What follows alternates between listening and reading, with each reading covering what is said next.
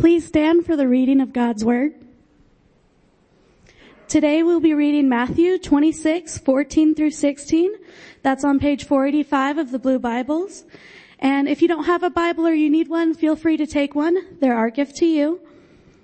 That is Matthew 26:14 through 16. Hear the word of the Lord.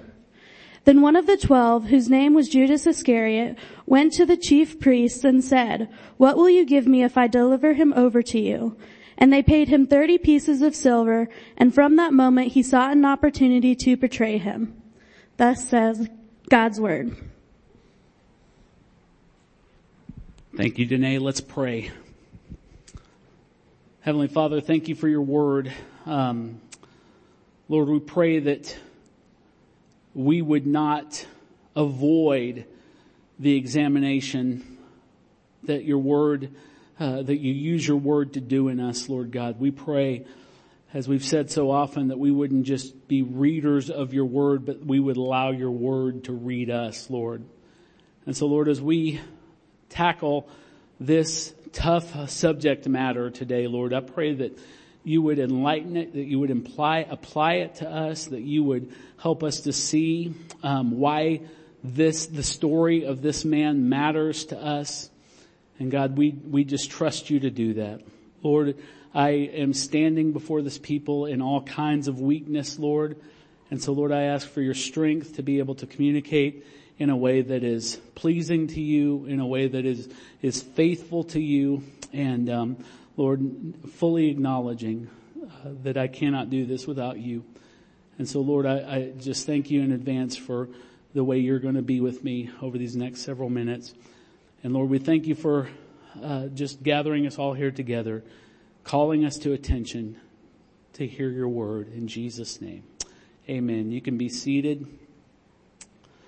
So we've been doing a series on the Gospel of Mark, and we've decided to take just a brief pause as we prepare for Resurrection Sunday, April 17th, where we celebrate the resurrection. And what we've decided to do is to examine different characters from the story of Jesus' death, burial, and resurrection. And this is probably the toughest story to look at because it's the story of Judas Iscariot. When you come to the story of Judas, when you come to this series of stories and people that we're going to be looking at over the next few weeks, you realize very quickly that there is absolutely no atrocity that reveals the sinfulness of the human heart more deeply than the crucifixion of Jesus Christ. All of us, even those of us that are born some 2,000 years later after that event, share in the guilt of his execution. See, he wasn't put to death, as many of you know this, he wasn't put to death for any crimes of his own, but he was crucified as a punishment for the sins of those he intended to save, those he would save. But on top of that, in his day, more than just that general reality about who shares the guilt of the death of Jesus Christ, more directly in his day, he was sinned against by bloodthirsty men who would not be satisfied until at least they thought they had disposed of him by the means of the cross. Pastor John Piper once undertook to answer this question, what sin in the murder of Jesus was the most spectacular, the most significant, the most horrifying? You can put any adjective in there you want. And he gives several possible options. He includes the driving of the nails. He includes the thrusting of the spear into his side. He includes the expediency of Pilate to just try to deal with a problem and be done with it. He adds the mockery of King Herod, who robed him in purple and made sport at his suffering. The weaving of the thorns and the pushing them down with cruel gladness onto his sacred head. Peter's denial and the abandonment of all of the disciples that he had hand chosen. But Piper concludes, if you forced me to choose one of those, it would have to be Judas.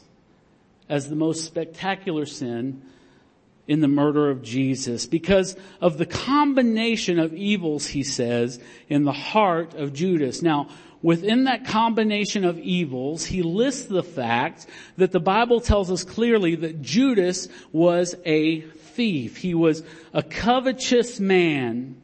And for a bribe, for a simple bribe, he was willing to betray not only a close personal friend, but the Messiah, the Holy Son of God, one who in his very presence had proved that claim over and over and over and over again. His heart was so brazen that though he could have selected any method, the method he selected to betray this man was, the sign was a kiss. Now this is important in their culture. A kiss is a greeting that is reserved for two people that have immense trust between them. But for Judas, this kiss was nothing more than a sign to point Jesus out to those who were tasked with arresting him and bringing him before the Jewish courts. There's no doubt that Judas is the most notorious person in all of Scriptures. Jesus, in fact, himself, in praying his great high priestly prayer in John chapter 17, calls him the son of perdition. Now, we don't use that word perdition a lot anymore. In fact, in the ESV Bible, which we use around here, it says son of destruction. And perdition is a word that's associated with hell or with eternal destruction, eternal damnation. In archaic usage, it referred to utter, complete destruction, the end of something, the disastrous end of something. And this is who Jesus says he was. He's the son of perdition. The idea that's being communicated here is that because of his wickedness, this wickedness that was resident in Judas, Judas was literally a son of hell, or if you prefer, a product of hell. He was something that was hell's best thinking on display.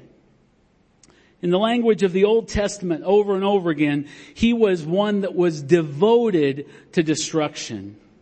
When Christ predicted his betrayal to the other disciples, he made this perfectly clear. This is what he said in Matthew 26:24. He said, "The Son of Man," speaking of himself, "goes at it as it is written of him. But woe to that man by whom the Son of Man is betrayed. It would have been better for that man if he had not been born." Now, woe, another word we don't use a lot, woe is this pronouncement of despairing condemnation that's given to those who are absolutely beyond remedy. You see it over and over in the prophecies of God's judgment in the Old Testament. But here he's saying that time is up. There's no more chance of remedy for Judas. Woe to that man. When we consider the depth of the wickedness in Judas, it's only natural that we should ask ourselves, and I don't know if this thought has ever occurred to you, but we should ask ourselves, if this is who he was, why on earth did Jesus choose him? Perhaps we could ask ourselves, did Jesus simply misjudge him? How many of us have had friends that we've chosen who turned out to be betrayers or turned out to throw us under the bus in some way or another? Maybe that's what happened to Jesus. Maybe if he had known what he would later do, he never would have picked him in the first place. Perhaps Judas Iscariot just changed, and maybe at one time he wasn't that bad at all. Perhaps if Jesus knew what Judas would do, that he picked him in hopes that he would later somehow repent. So let's think about those options, and let's examine them all one by one and see if we can gain more clarity about what the Bible teaches and also what we can learn from Judas. The first thing that we have to establish this beyond any doubt, is that Jesus chose Judas. You can't work your way around that by looking at the accounts of Matthew, Mark, Luke, and John. He chose him. Judas did not volunteer for service. Judas did not apply with Jesus to be a disciple or apostle. Jesus chose him. In the list of the 12 disciples that we have in Matthew 10, Mark 3, and Luke 6, Judas is listed in each and every account. Matthew and Mark both call him Judas Iscariot, who betrayed him, or Jesus, and Luke calls him Judas Iscariot, who became a traitor. Regardless of this, both Matthew and Luke say Jesus personally called these disciples. Luke adds that he chose them, and more than any of the other two, Mark expressly makes this point. Look how Mark puts it in Mark 3. He says, and he went up on the mountain, and watch this, he called to himself those whom he desired, those who he wanted, and they came to him. And in the list of those people he called, guess who's there? Judas Iscariot. So we've established, I hope, with those references, that Jesus willingly chose Judas.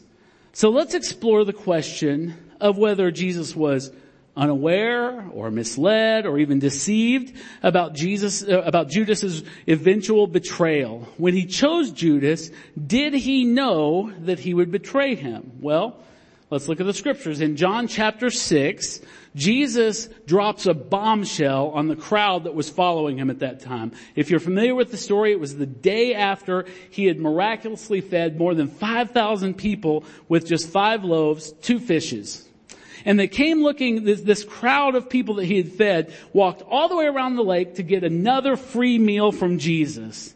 But Jesus said, if I give you another free meal, in effect, he said, if I give you another free meal, it's only going to leave you empty and wanting more. And he told them what they really needed. He said, truly, truly, I say to you, unless you eat the flesh of the Son of Man and drink his blood, you have no life in you. Whoever feeds on my flesh and drinks my blood has eternal life, and I will raise him up on the last day. Well, as you can imagine, if you heard this, minus the context of the entire New Testament, you too would have been shocked. The idea of cannibalism in the Jewish culture was horrific, just like it is in our culture. And this was too much for the people. They could not handle this word. They even said there that it's a hard saying. And their hearts were hard and they couldn't understand Jesus' words. And so at that moment, the whole crowd stopped following Jesus. They just dispersed and went their way. And after they leave, Jesus turns to the 12 and he asks them, hey, what about you guys? You want to leave too? But Peter responds like this. He says, Lord. I mean, I'm sure he didn't get that statement any more than the other guys there, but he said, Lord, to whom shall we go? You have the words of eternal life, and we've believed and we've come to know that you are the Holy One of God. And you would think Jesus would have said, good, glad to hear it, and marched on. But Jesus' response to Peter's statement of that is chilling. It's in a shiver up your spine. This is what he says. Jesus answered to them, John 6:70, did I not choose you, the 12, and yet one of you is a devil? And John, just so we won't miss what Jesus is saying there, says he spoke of Judas, the son of Simon Iscariot, for he, one of the 12, was going to betray him. So what does that tell us? Well, Jesus absolutely knew what was in the heart. He absolutely knew what was in the destiny of Judas.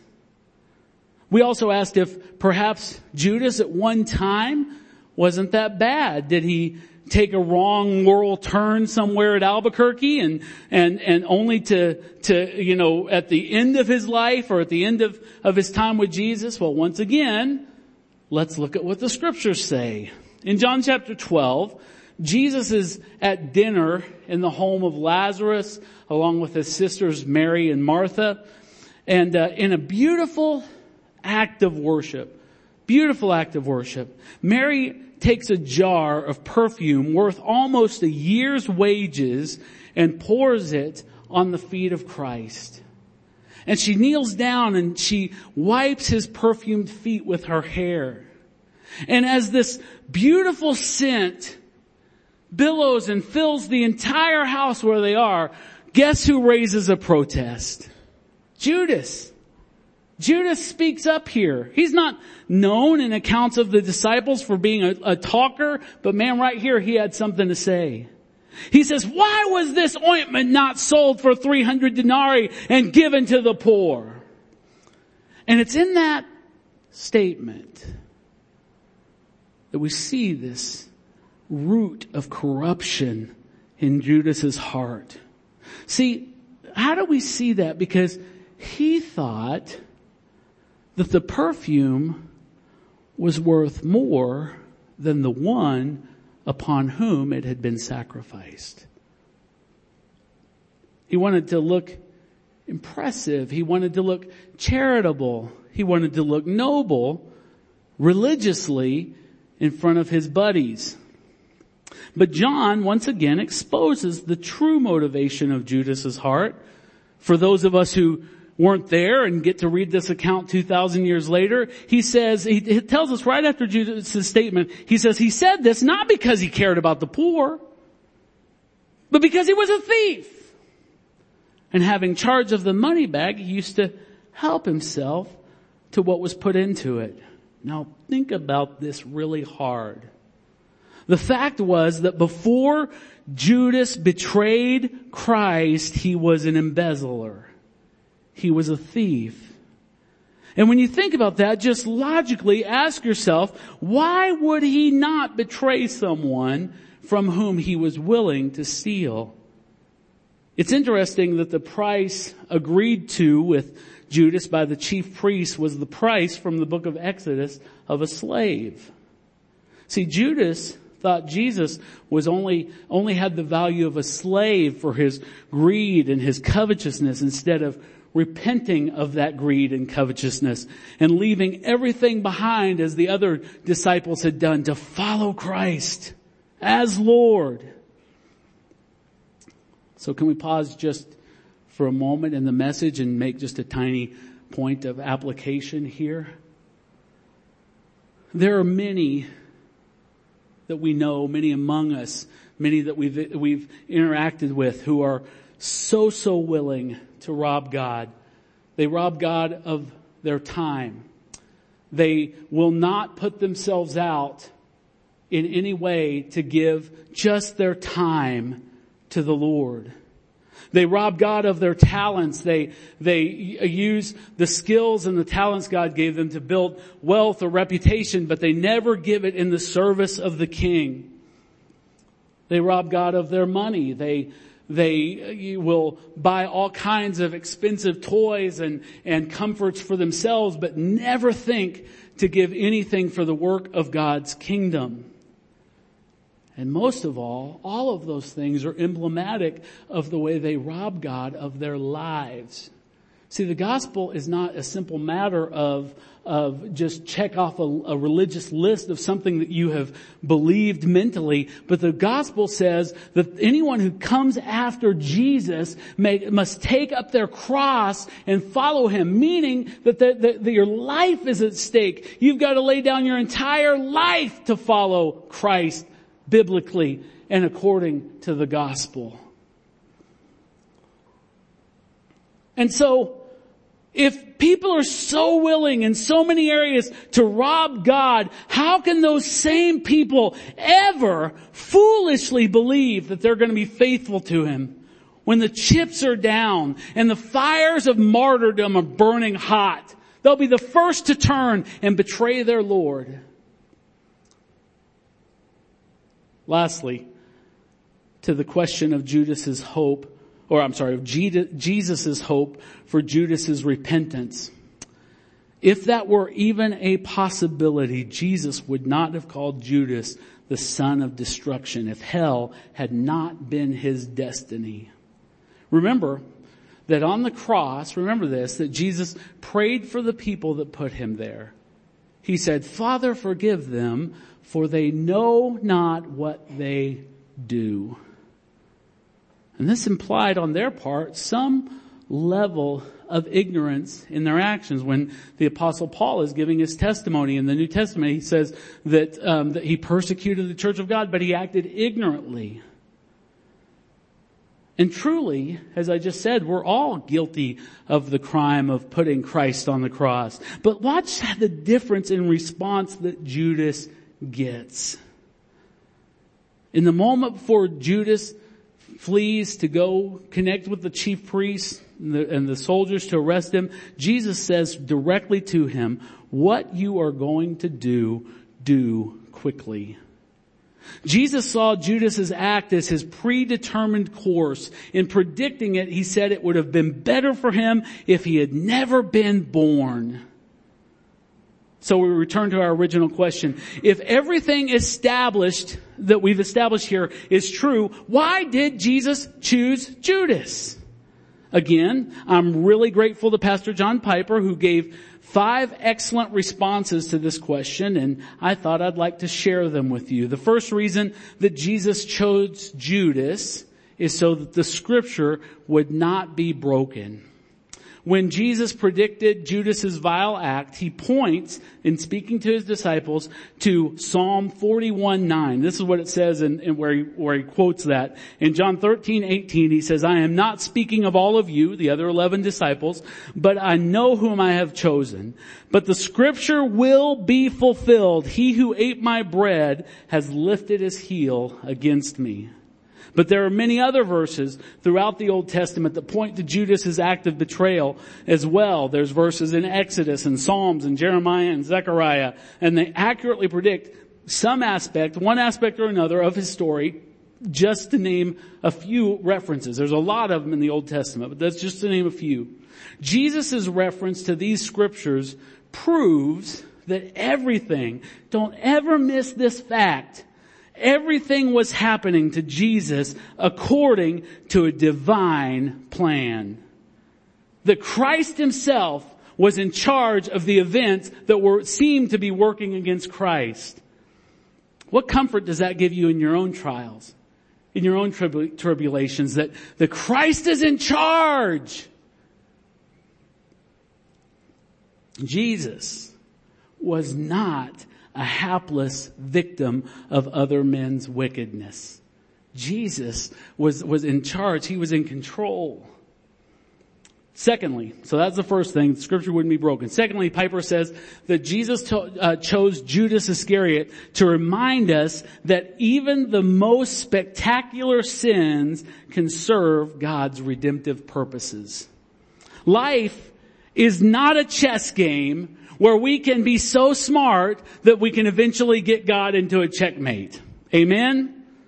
No one is putting God in the checkmate. The eternal, holy God. It's an absurd thought. But on the contrary, Jesus allowed himself to be betrayed by the kiss of a close friend to prove that he works out his plan of redemption no matter what stands against him.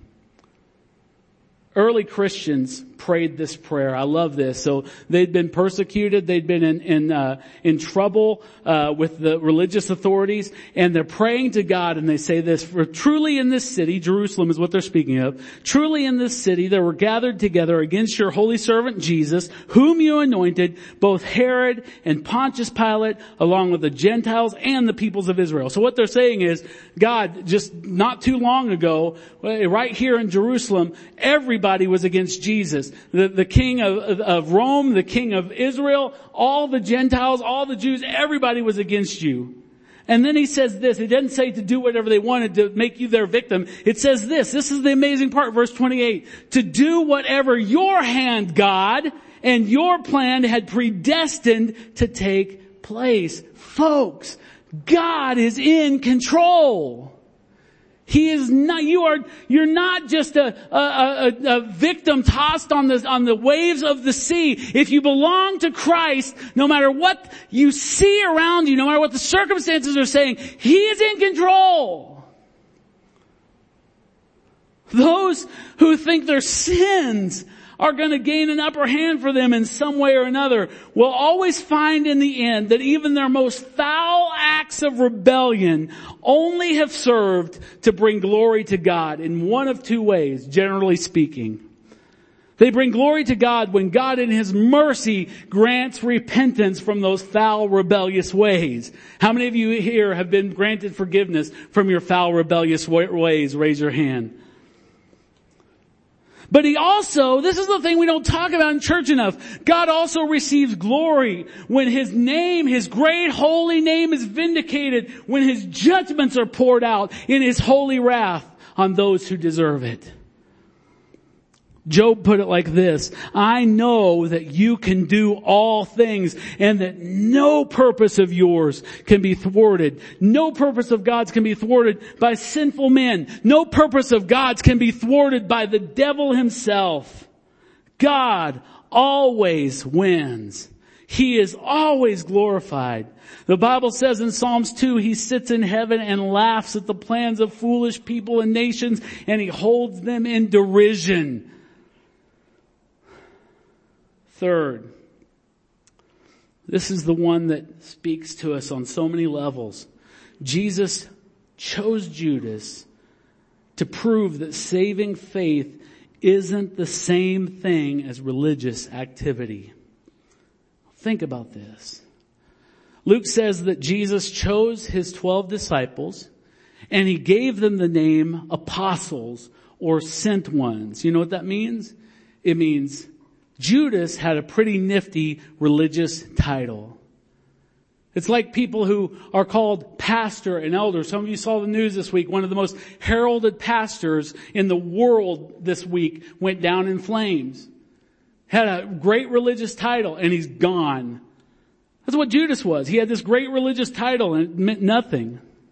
Worse than that, Matthew 10 verses 1 through 4 says that after selecting these 12 men, the Bible says Jesus gave them power, or gave them authority rather, over unclean spirits to cast them out, to heal every disease and every affliction. So not only did Judas have a spiritual title, Judas had spiritual power. Now some of you are cringing when I say that.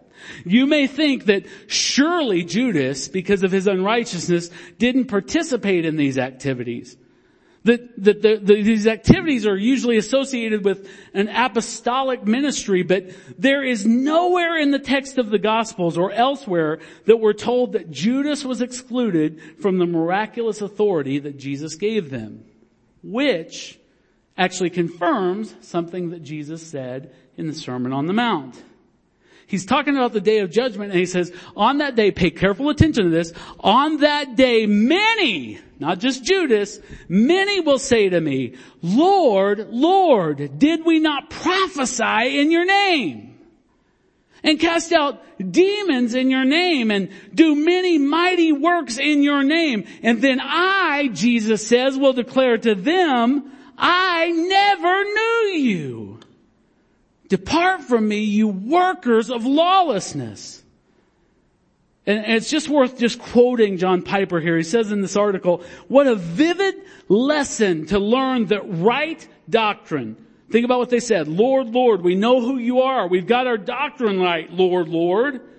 And religious activity and miracle working. We've cast out demons. We've healed people. Those things prove nothing about saving faith and being born again. And that is the lesson of Judas. You may be sitting here this morning and you may think, I have a religious pedigree. My parents were Christians and we've all been Christians since. You may have actually seen miracles happen that you've prayed for. And I'm looking you, I wish I could do it all at once, but I'm looking you dead in the eyes and I'm telling you that proves nothing. Don't put your hope in that. The words of Jesus to Nicodemus still ring true. You must be born again. Without the new birth, your title, your doctrine, your miracles are utterly meaningless.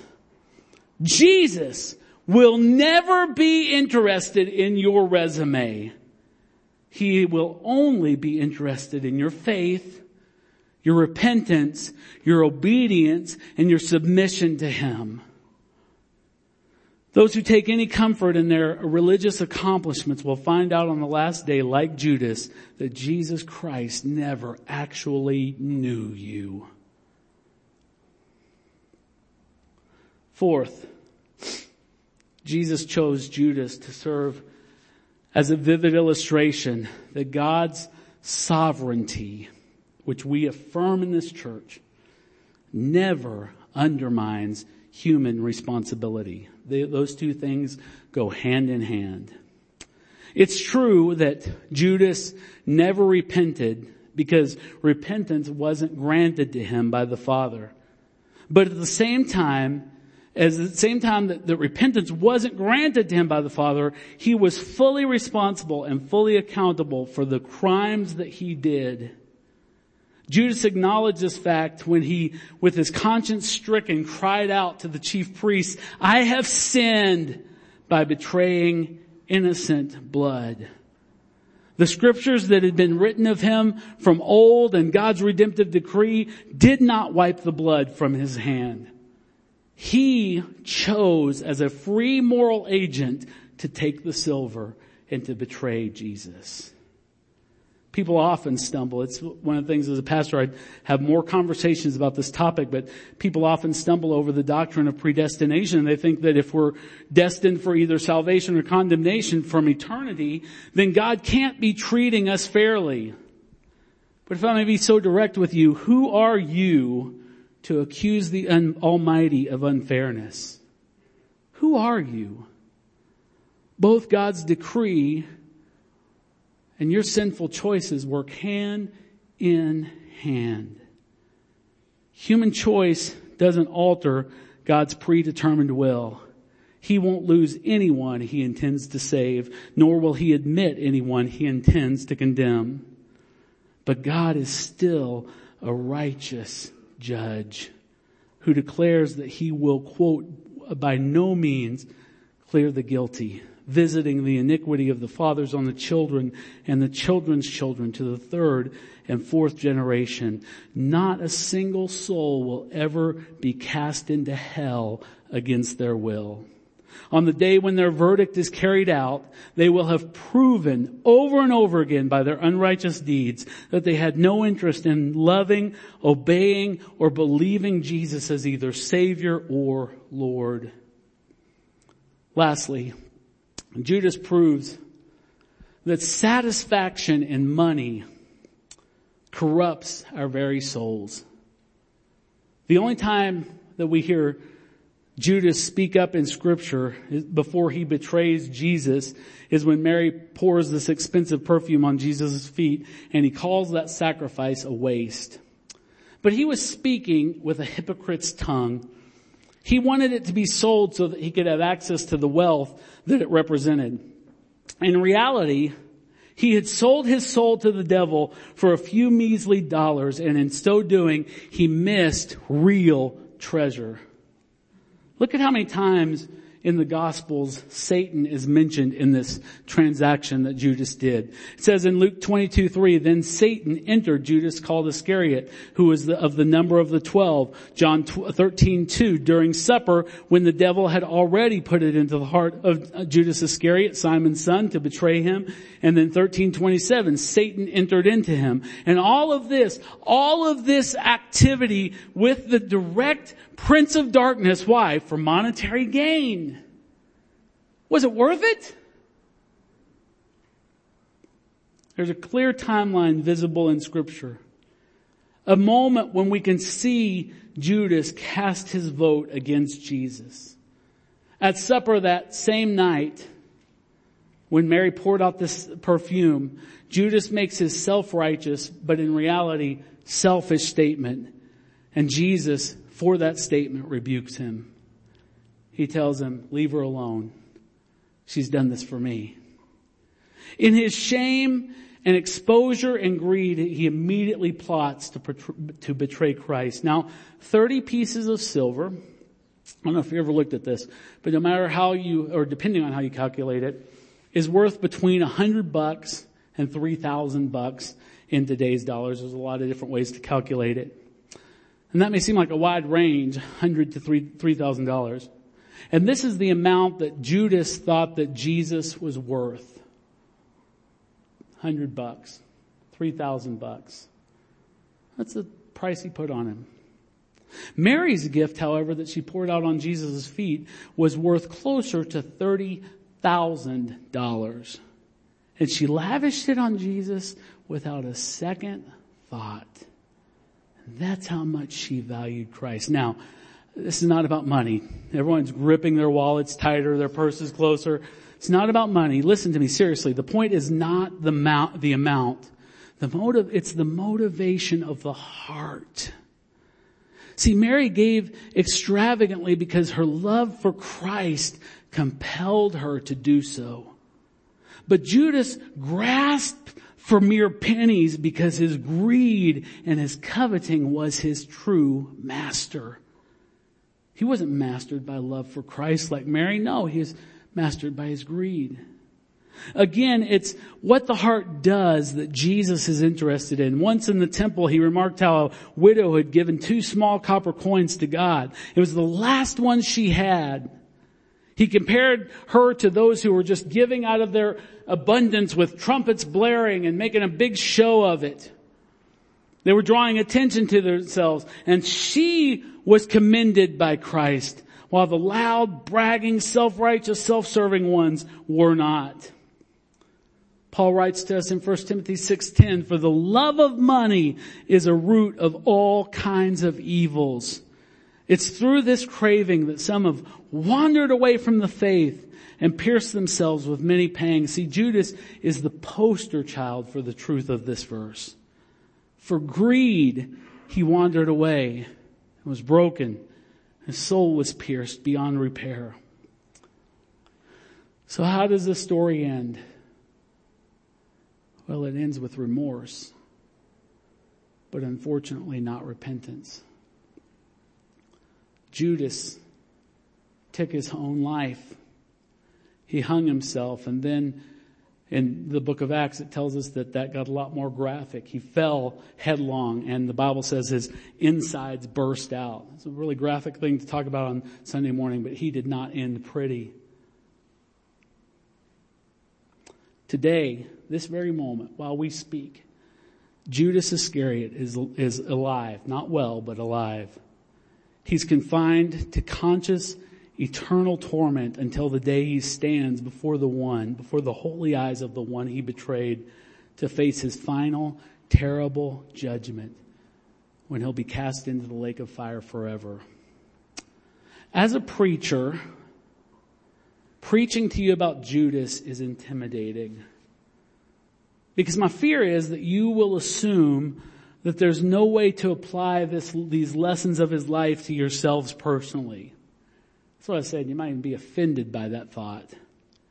You could even be insulted as if I were to preach a message to you asking you to consider how your life might share similarities with Adolf Hitler or Osama bin Laden. If I had said that, most of you would have walked out. But don't rush. Don't immediately dismiss this consideration. If you were to meditate on your heart's condition, truthfully, honestly, would it reveal that you too are covetous, which the book of Colossians tells us is a form of idolatry?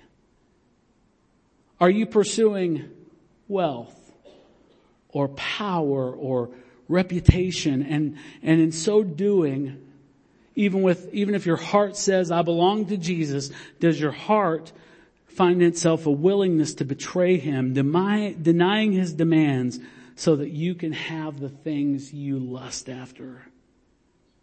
See, but to truly give yourself to the gospel demands that Jesus gets everything that you have, everything that you are, your whole being. To offer him less is to compromise the gospel and to remake God in your own image instead of gladly being the imago Dei, the image of God, reflecting his glory.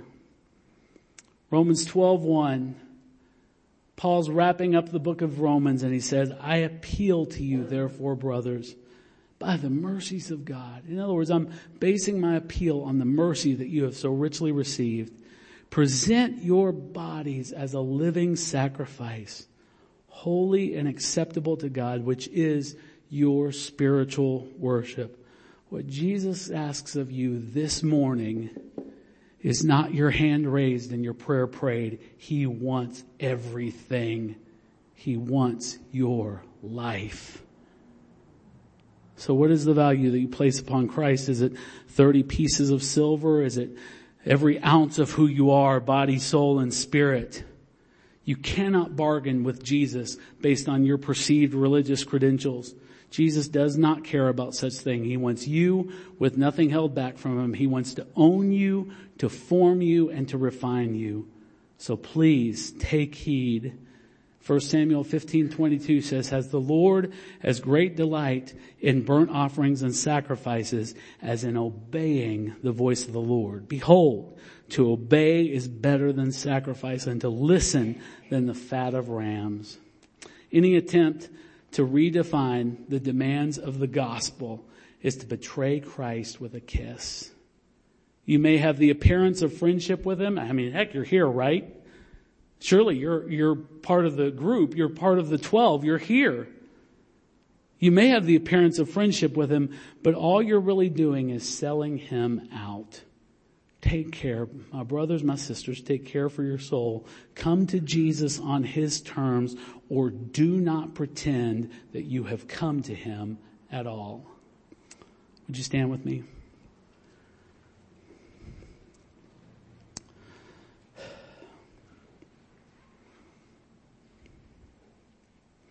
Holy Spirit, I just ask that your searching eyes would find us out this morning.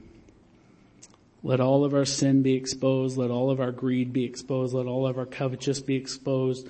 Let all of our willingness to compromise the gospel be exposed. And Lord, stir in us all a heart of true repentance. A heart that does not cry out like Judas saying, I've sinned and betrayed innocent blood, but a heart that cries out like Thomas as he received grace and says, my Lord and my God. God, do it in us today. Help us, Lord. Help us, Jesus. God, don't let us be comfortable in our lofty estimations of ourselves. Lord, help us to be looking to you to give our lives meaning, to give our lives purpose, to give our lives context, Lord. We need you. We need you. We're going to sing this song, and as we do, I pray that you would just make it a prayer of repentance, a prayer of rededication as we prepare to renew the covenant again at the table of the Lord. Let's sing together.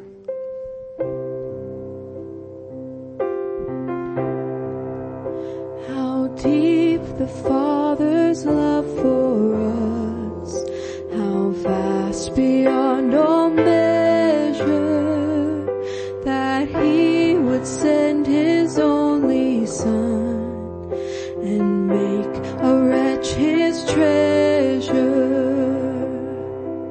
How great the pain of searing loss, the Father turns his face away, as wounds which mar the chosen one bring many sons to glory.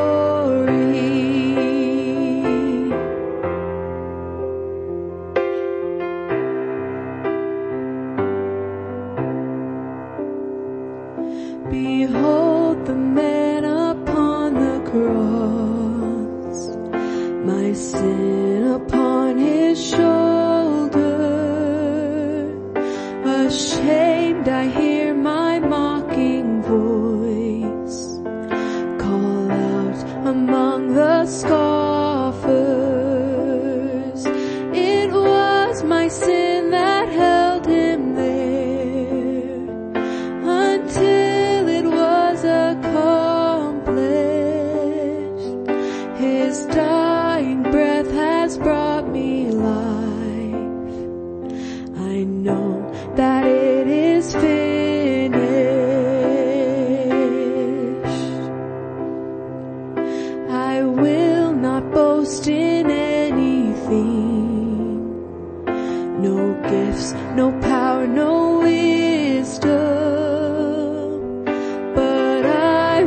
boast in Jesus Christ, His death and resurrection. Why should I gain from His reward? I cannot give an answer, but this I know with all my heart. His wounds have paid my ransom. Why should I gain from His reward? I cannot give an answer, but this I know with all my heart. His wounds have paid my ransom. If we could have our communion servers come forward and help us this morning.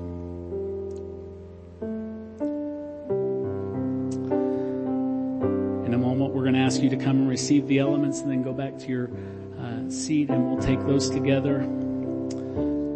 But this is a time for us, after hopefully having examined our hearts during the preaching of the word, to be able to say, okay, I am coming to this table to renew the covenant, to have this reminder of what Christ has done to pay for even the most vile, the most foul of my sins.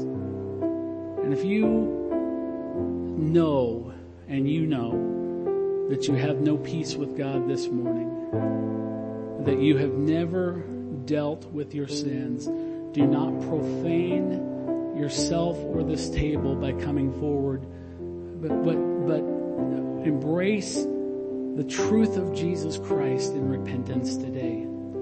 And let one of us know, let myself, let Gabe know that you're coming to the Lord today. Let us help you. Let us help you get started. But if you're not there yet, that's okay, but you don't belong here. This is you wouldn't even have any appreciation for what's happening here. But for those of you who know that you've placed your trust in Jesus Christ to be your Savior and your Lord, can't have Jesus as Savior if you don't have Him as Lord. And I want to invite you to come and partake of these elements. Go ahead and come on, and we'll receive them together in a moment. Paul writes, "For I received from the Lord what I also passed on to you. The Lord Jesus, on the night when He was betrayed, took bread, and when He had given thanks, He broke it. And He said, 'This is my body, which is for you.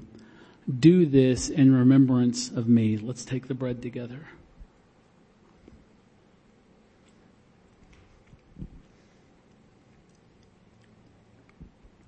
In the same way, after supper, He took the cup, saying, "This cup is the new covenant in my blood.